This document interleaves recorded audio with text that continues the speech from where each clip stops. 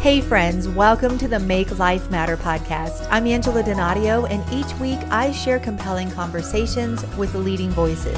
They encourage us to ground our worth in the Word instead of the narrative of the world. Together we'll make our lives matter no matter what. Here's this week's episode. Welcome back to the podcast, guys. And today we are talking about holy unhappiness. And you might think, well, wait a minute, is that an oxymoron? No, it's not.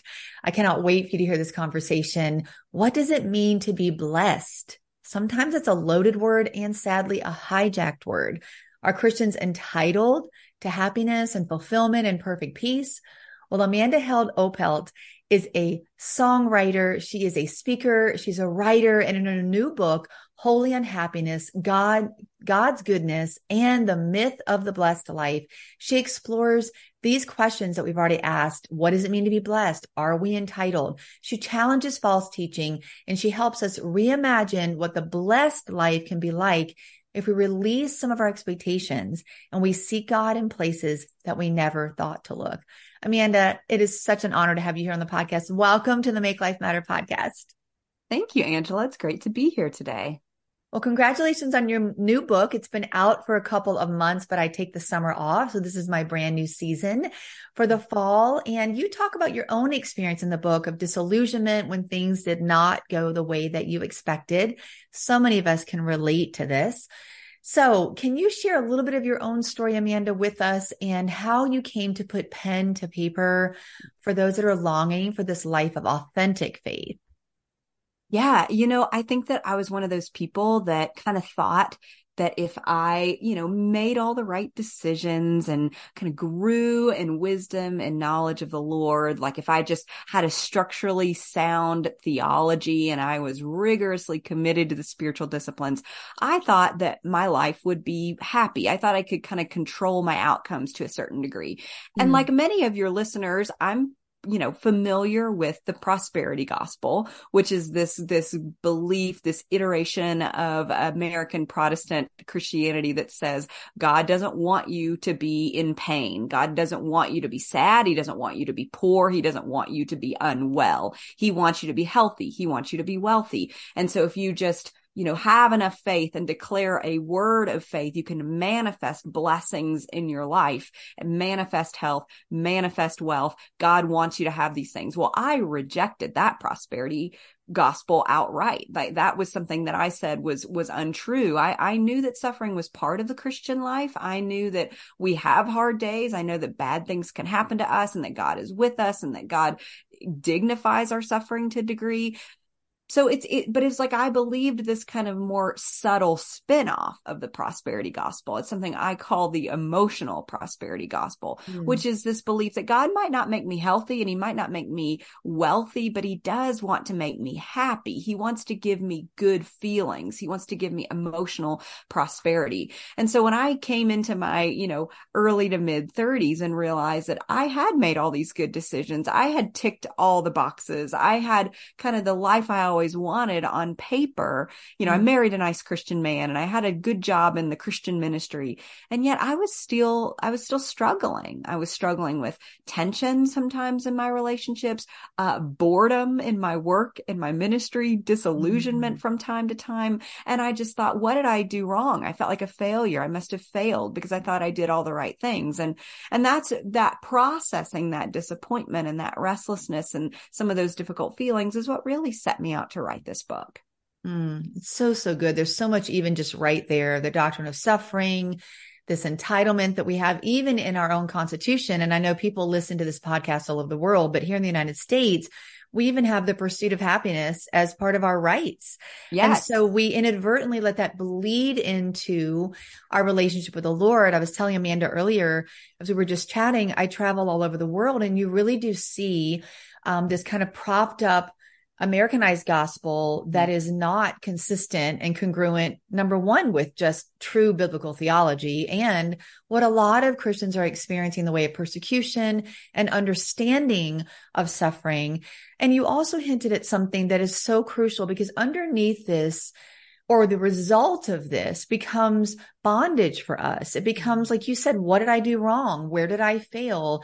And that is not God's heart for us, to live in this sense of, okay, I must not have enough faith. And I've talked to people who've walked through that. They've lost a child, or they're struggling with a health issue. I myself have been through nearly losing my life. And people said those things. Well, maybe if you just had enough faith, or if you had more faith. And all that does is heap more condemnation, more frustration onto you. So let's talk a little bit about, just a little bit more about some of the areas, even in your life, as you've longed for significant faith and authentic faith, you have really had an intentional process of spiritual formation that has pushed back on this prosperity teaching. So give us a little bit of insight into what your practices look like for spiritual formation, because we're going to talk about some of the downfall, the pitfalls of this negativity of this prosperity teaching. But I also want to just hear, look, this is what I put in place instead of it. These are like authentic spiritual formation practices. Selfishly, I want to hear it, but I'm sure my listeners would love to hear it as well. Yeah. It's interesting because I think reading the Bible now through the lens of disappointment, through the lens of disillusionment. Like, I think when we go to scripture, we're looking for the victory. We're looking for the celebration. We're looking for the unadulterated, optimistic praise. But I started saying, what would happen if I read the scripture through the lens of loss, if I read the scripture through the lens of suffering? And that actually was something I had to do, because I know I mentioned earlier that my life on paper had been kind of perfect, ticking all the boxes, everything I'd ever wanted, until I hit my mid to late 30s. And then I started to suffer through a season of very profound losses. One was a season of infertility, which eventually resulted in 3 miscarriages. And most catastrophically, I lost my only sibling very suddenly to a sudden illness. And that was the atom bomb that went off in my life. And so suddenly my spiritual practices were infused by grief, by feeling lost, by feeling disoriented in my own life. And as I turn to scripture, I think that, obviously reading the Bible, that's something that we all know is a spiritual discipline that's important, necessary, the habitual encounter with the word of God. But to do it knowing that it speaks to the whole person, to knowing and trusting that it speaks even to my pain. Suddenly I saw grief all over the Bible. I saw and I read that 1/3 of the Psalms are Psalms of lament. I also started noticing where God displays negative or uncomfortable emotions. God is a very emotive God. I think we have this image of God as like, well, he is sovereign Lord. He's control of all things. And so therefore we can't quite compute that he may also be an emotive God, a God with a lot of emotions. That's cognitively dissonant for us to believe that, but it's true. We see him in the Old Testament experiencing things like regret for having made man, anger. He's crying out. There are times where he compares himself to a woman in labor. He's crying out. He's in so much pain over the loss of relationship with Israel. Even Jesus, we see Jesus as a very emotive, fully human, incarnate God in the Garden of Gethsemane, so desperate at the prospect of the cross that he is sweating drops of blood, having what some people have called a panic attack in the Garden of Gethsemane. And what did he cry out on the cross? It wasn't, everything happens for a reason, I guess, or the sun will come out tomorrow, or faith over fear, or, all those kind of platitudes that we tend to incorporate in times of sorrow. In Christ's moment of deepest grief, what did he say? My God, why have you forsaken me? Yeah. And so we see almost this indulgence of negative emotions that are then infused by hope, infused by the truth of our redemption and new creation to come. And so it's not the way I've learned to kind of accept my spiritual journey now is that my faith doesn't make all my hard feelings go away. Yeah. My faith doesn't kind of alleviate the feelings, but my faith informs the feelings. That's my good. faith equips me to carry those difficult emotions season to season. And so that's, I guess, again, the spiritual disciplines, if that's what you're asking, is reading the Bible with a fully open mind that it's going to speak to every area of your life, every complexion of your emotions, it's going to speak to and going to answer to. So good. If you go back to the Psalms, even like you said, Psalms of lament, giving us permission to grieve in his presence. And what we find is what to do with our loss. I mean, loss and grief and pain can be a catalyst for a deeper, more meaningful relationship with the Lord. But your perspective on it is going to make a huge difference. If you believe, wow, I'm experiencing loss, I'm experiencing disappointment, I'm experiencing anxiety, something must be wrong with me. Inwardly, we're looking at self again, rather than, okay, God, you tell me to cast all my cares on you. Tell me to come to you. You tell me to know that in you there, I will have trouble, but you have overcome the world. You mentioned Jesus. I mean, he's called a suffering savior. Yes. I'm encouraged that it says he is touched by the feelings of our infirmities. He doesn't say don't have feelings. He says, I understand them. I walked through them. I recognize them. I know what that's going to be like. And I can give you supernatural peace and supernatural joy that doesn't make sense in the face of difficulty. But if you look for happiness in circumstances, you will constantly be disappointed. My husband preaches that happiness really comes from the root word of happenings, meaning if things are great, I feel happy. If they're not great, like honestly, Amanda, to speak to what you were saying, anybody can have faith, and I'm putting in air quotes, and if you're watching, anyone can have faith when everything is great. Because then really what you have faith in is faith. But true faith is an authentic relationship with Jesus Christ, which is good, bad, no matter what, I'm going to still believe that God is good, even when life is not. And what I think we inadvertently do is put God's character on trial when difficulty happens, because we have, like you said, a discongruent approach. Oh, he's good, and this isn't. So maybe he's not actually good. You know what I mean? Rather than separating those two things and understanding that we can hold those tensions simultaneously. And you know, what's interesting is because I did the same thing. I absolutely put God on trial when my sister died and when I lost my pregnancies. And you know, what's really, gosh, I wish we had a longer view of life, because I sometimes think that like, whatever we're feeling in the moment, we think this is how it's going to be forever. What even how our faith is, like, I'm experiencing doubt in this moment. Therefore, my faith is wrecked. It's over. I've fallen away from the Lord. I actually think God has patience for us when we put him on trial. Job put God on trial. And what did God do? He said, he engaged in that trial and said, this is who I am. Yes, there was maybe some correction that happened there. But I think God's goal for us is always intimacy. What I love that story of Jacob in the Bible, where he is out in the wilderness and he's kind of messed up his whole life. He's been clamoring and clawing up for a blessing his whole life. He thought he was entitled to it his whole life. He stole his brother's birthright. He kind of tricked his father-in-law, all these things. So now he's out in the wilderness and he's demanding the blessing from God. And God engages. God gets into this wrestling match with Jacob, and Jacob is demanding a blessing. I will not let you leave until you give me a blessing.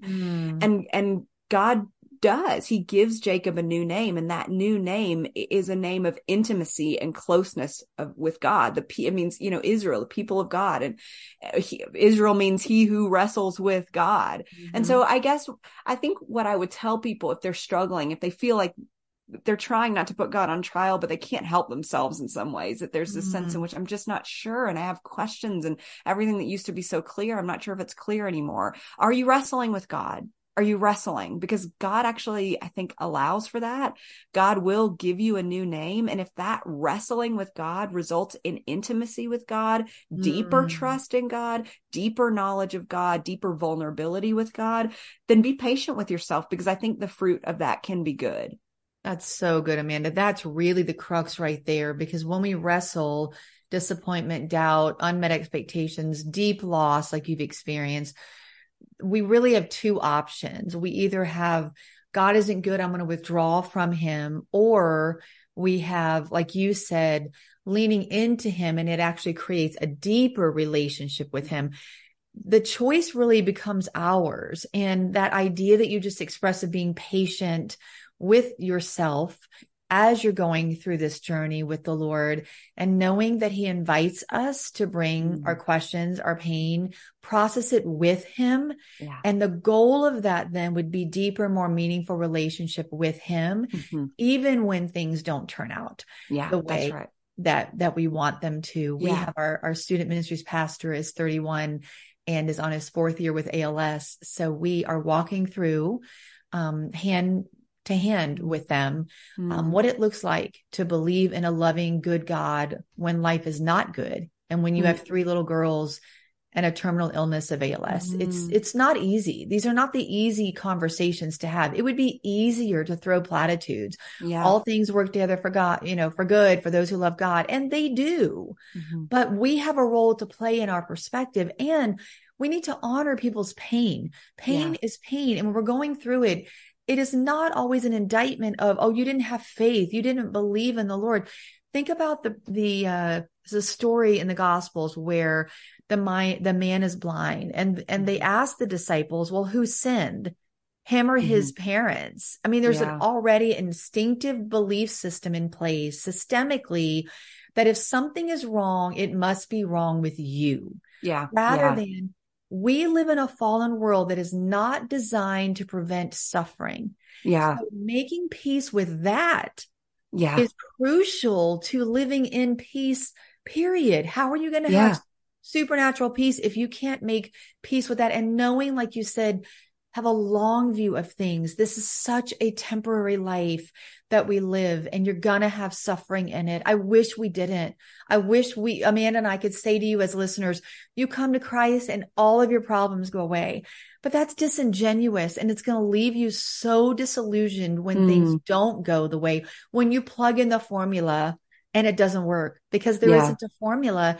And as you said, Amanda, the scripture reveals this over and over, people wrestling with God, wrestling with grief, wrestling with loss, and whether we're going to come out on the other side of that with a more deeper relationship with the Lord. And that's what he's desiring. So let's lean in a little bit more to some of the specifics of this book, because it's just such a rich, meaningful book.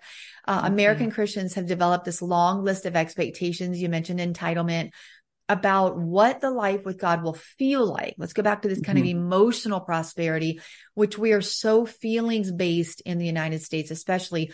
So many Christians rightly deny the prosperity gospel, as you did, this idea that God wants us to be healthy and wealthy, but we embrace this more subtle spinoff, what you call the emotional prosperity gospel, or the belief that God wants us to always experience happiness and fulfillment.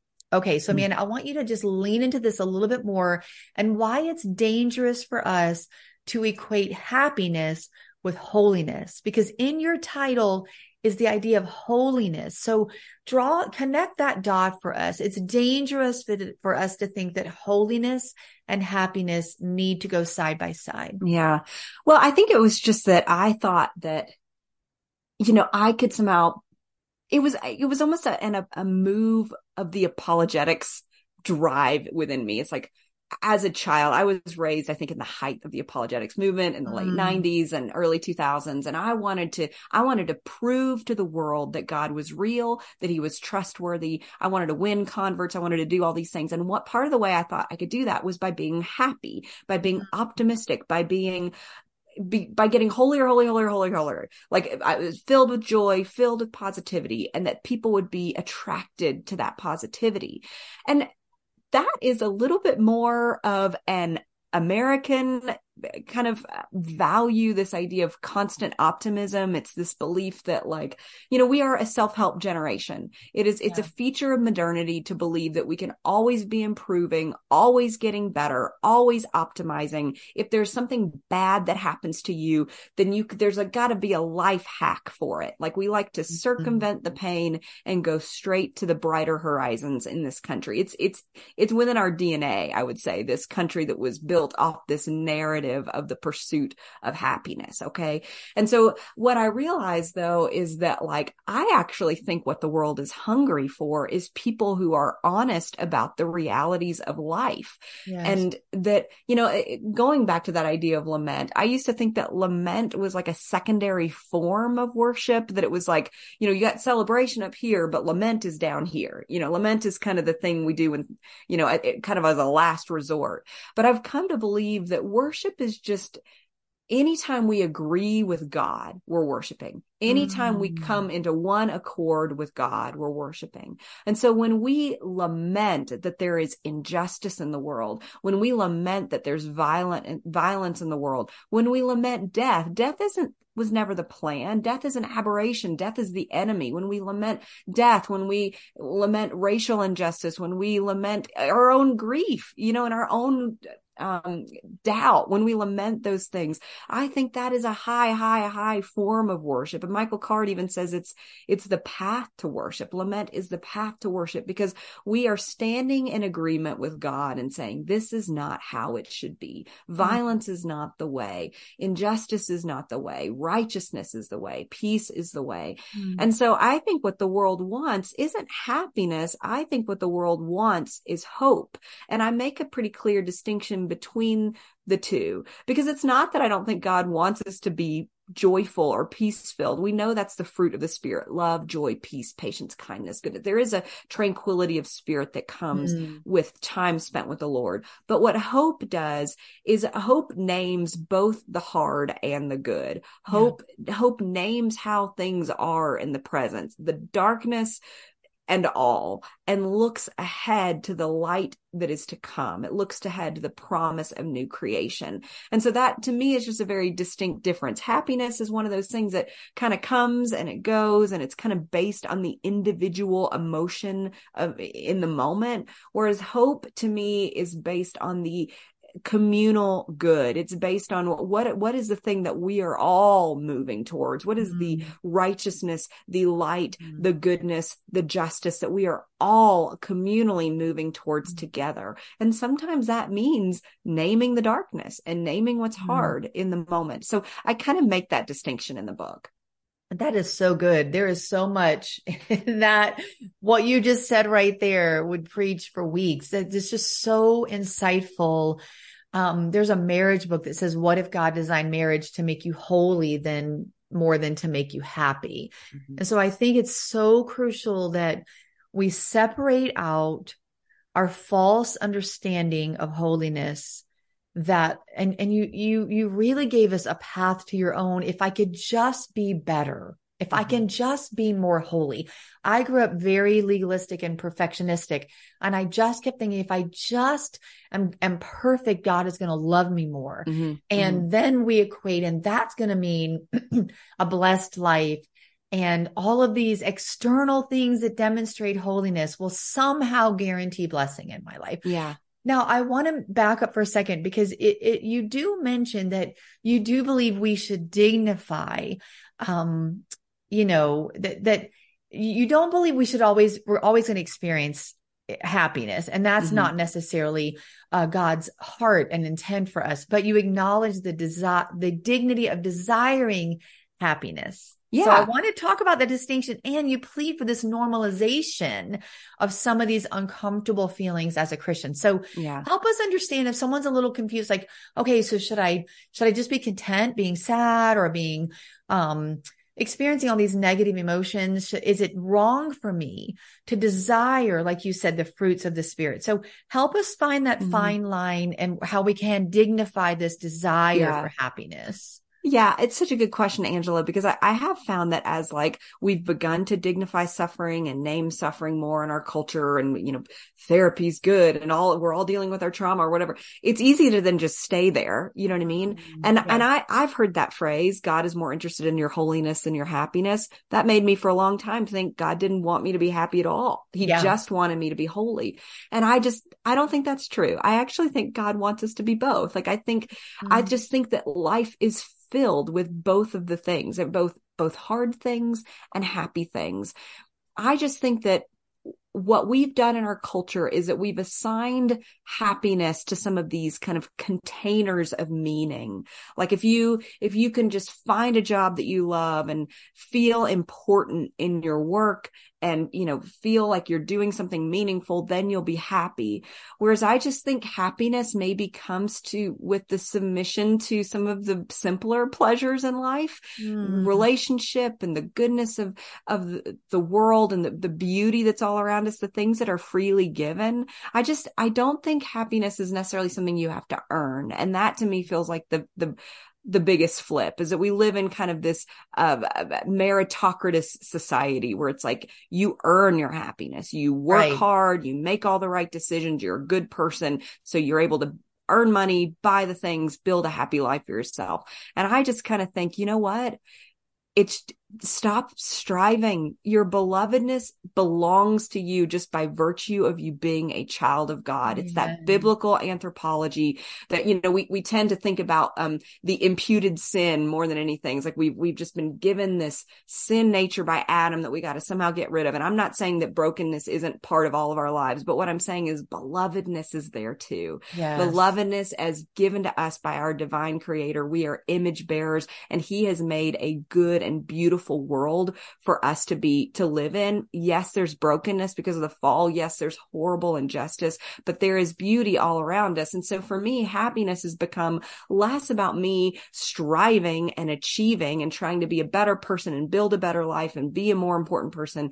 And it's more about just noticing the sky above me, how beautiful it is, the taste of an apple pie, like the laughter of my daughter, this daughter that I longed for all these years, the companionship of my husband. Yeah, but marriage is hard. It just is. I have a whole chapter about it, but goodness, the companionship, the laughter that we share. So to me now, happiness is less about something I earn and strive for and more about a grace that's given. And can I be present in that moment, in those freely given graces? And can I receive them as a gift from the Lord? Can I revel in them as a gift from the Lord?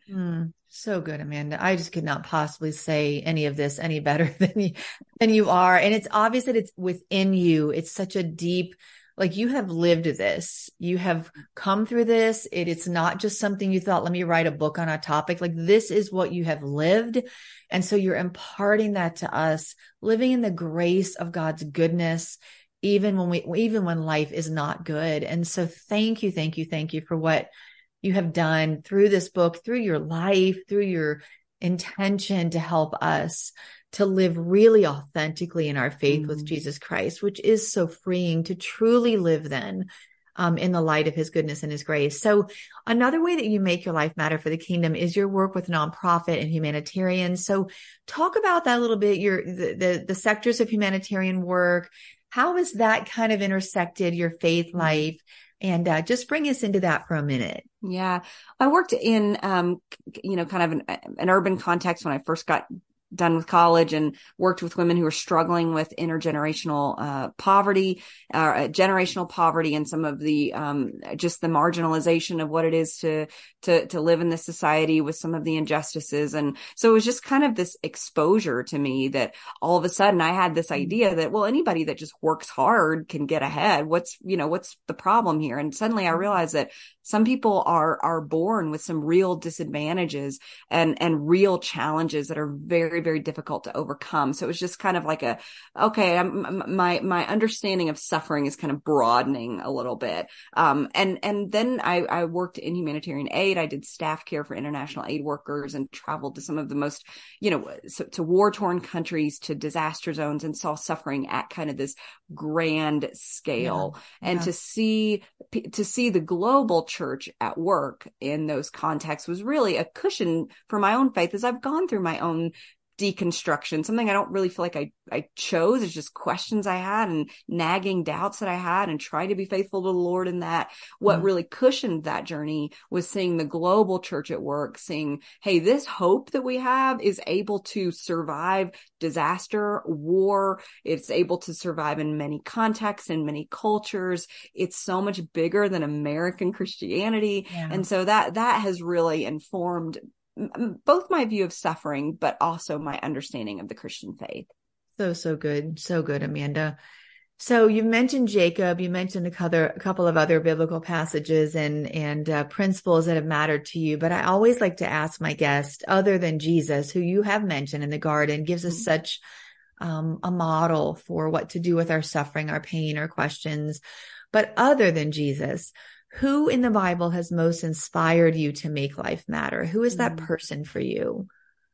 Well, I just did a talk on Martha from the Gospels. Mm, And so she's on my mind. And I feel for Martha in the same way I feel for Thomas, these yeah, two characters that are often remembered for their worst moments, that we agreed. remember them by their monikers, Doubting Thomas or Busybody Martha, who was Yeah. too busy trying in the kitchen, trying to be the perfect host to sit at the feet of Jesus.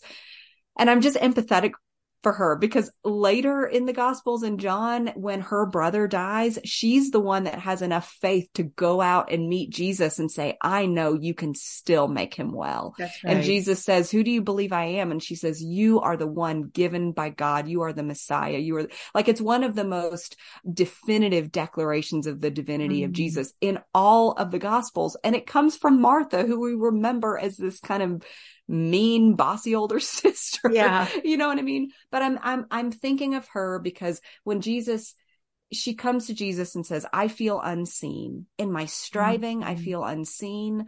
I feel all alone in my mm, efforts to do good work for you. You know, Jesus comes to her house. Her sister's sitting there listening to Jesus. Martha's doing everything by herself and she feels unseen in her yeah. efforts to achieve.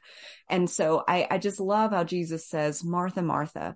I think of that as, I used to think that was kind of like a scolding tone, but Jesus does it only one other time in scripture. And it's with Peter when he's praying for Peter and praying for Peter's Mm, soul. It's an empathetic a double utterance of her name. mm, Martha, Martha, you are worried and troubled about many things. And those words that he uses in the Greek, troubled, it means noise, chaos. It means to be divided among many things. And that's exactly how my heart feels. And that's why I relate to her, is I feel divided. I want to do all these things for God. I want to be a great mom. I want to be in the ministry. I want to be a good Christian. But I also want to be still and I want to be simple. And I want all those things. And they feel like they compete, and it's just noise and chaos in my head. And mm, Jesus says, choose the one thing. Mary's chosen the one thing. And what is the one thing? It's stillness. It's mm, listening.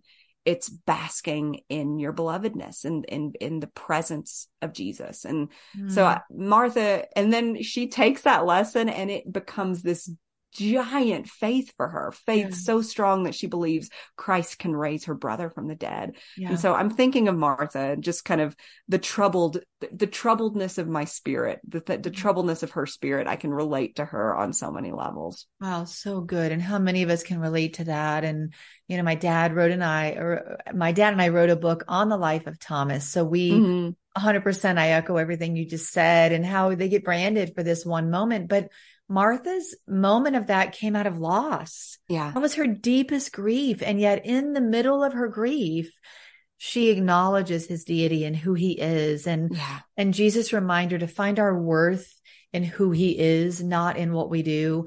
We will never fully reconcile the injustice and the pain in this world. It's just That's not going right. to happen That's right. this side of eternity. But that's the hope that you mentioned. That's why we have the hope, Yeah. the promised plan of Christ for redemption, but of the eventual eternity with him. That's the hope that we have to point to. And if you're listening and you're going through a season of suffering, doubt, confusion, maybe you've walked through this false narrative that if you just do all the right things, nothing bad will happen. And that has not panned out. And so I just pray that Amanda's life and story and message has been encouraging and empowering for you today. I could not encourage you enough to get a copy of her book. Amanda, where do you want them to go to find you, to follow you, and to get a copy of Holy Unhappiness? And you have other resources as well. Yeah, both my books, A Hole in the World, Finding Hope in Rituals of Grief and Healing, and Holy Unhappiness, God, Goodness, and the Myth of the Blessed Life.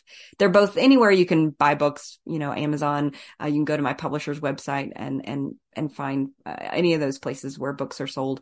And then I'm also online at amandaheldopelt.com, and I hang out a little bit on Instagram and some on the site formerly known as Twitter, but that place scares me a little bit. So I know, right?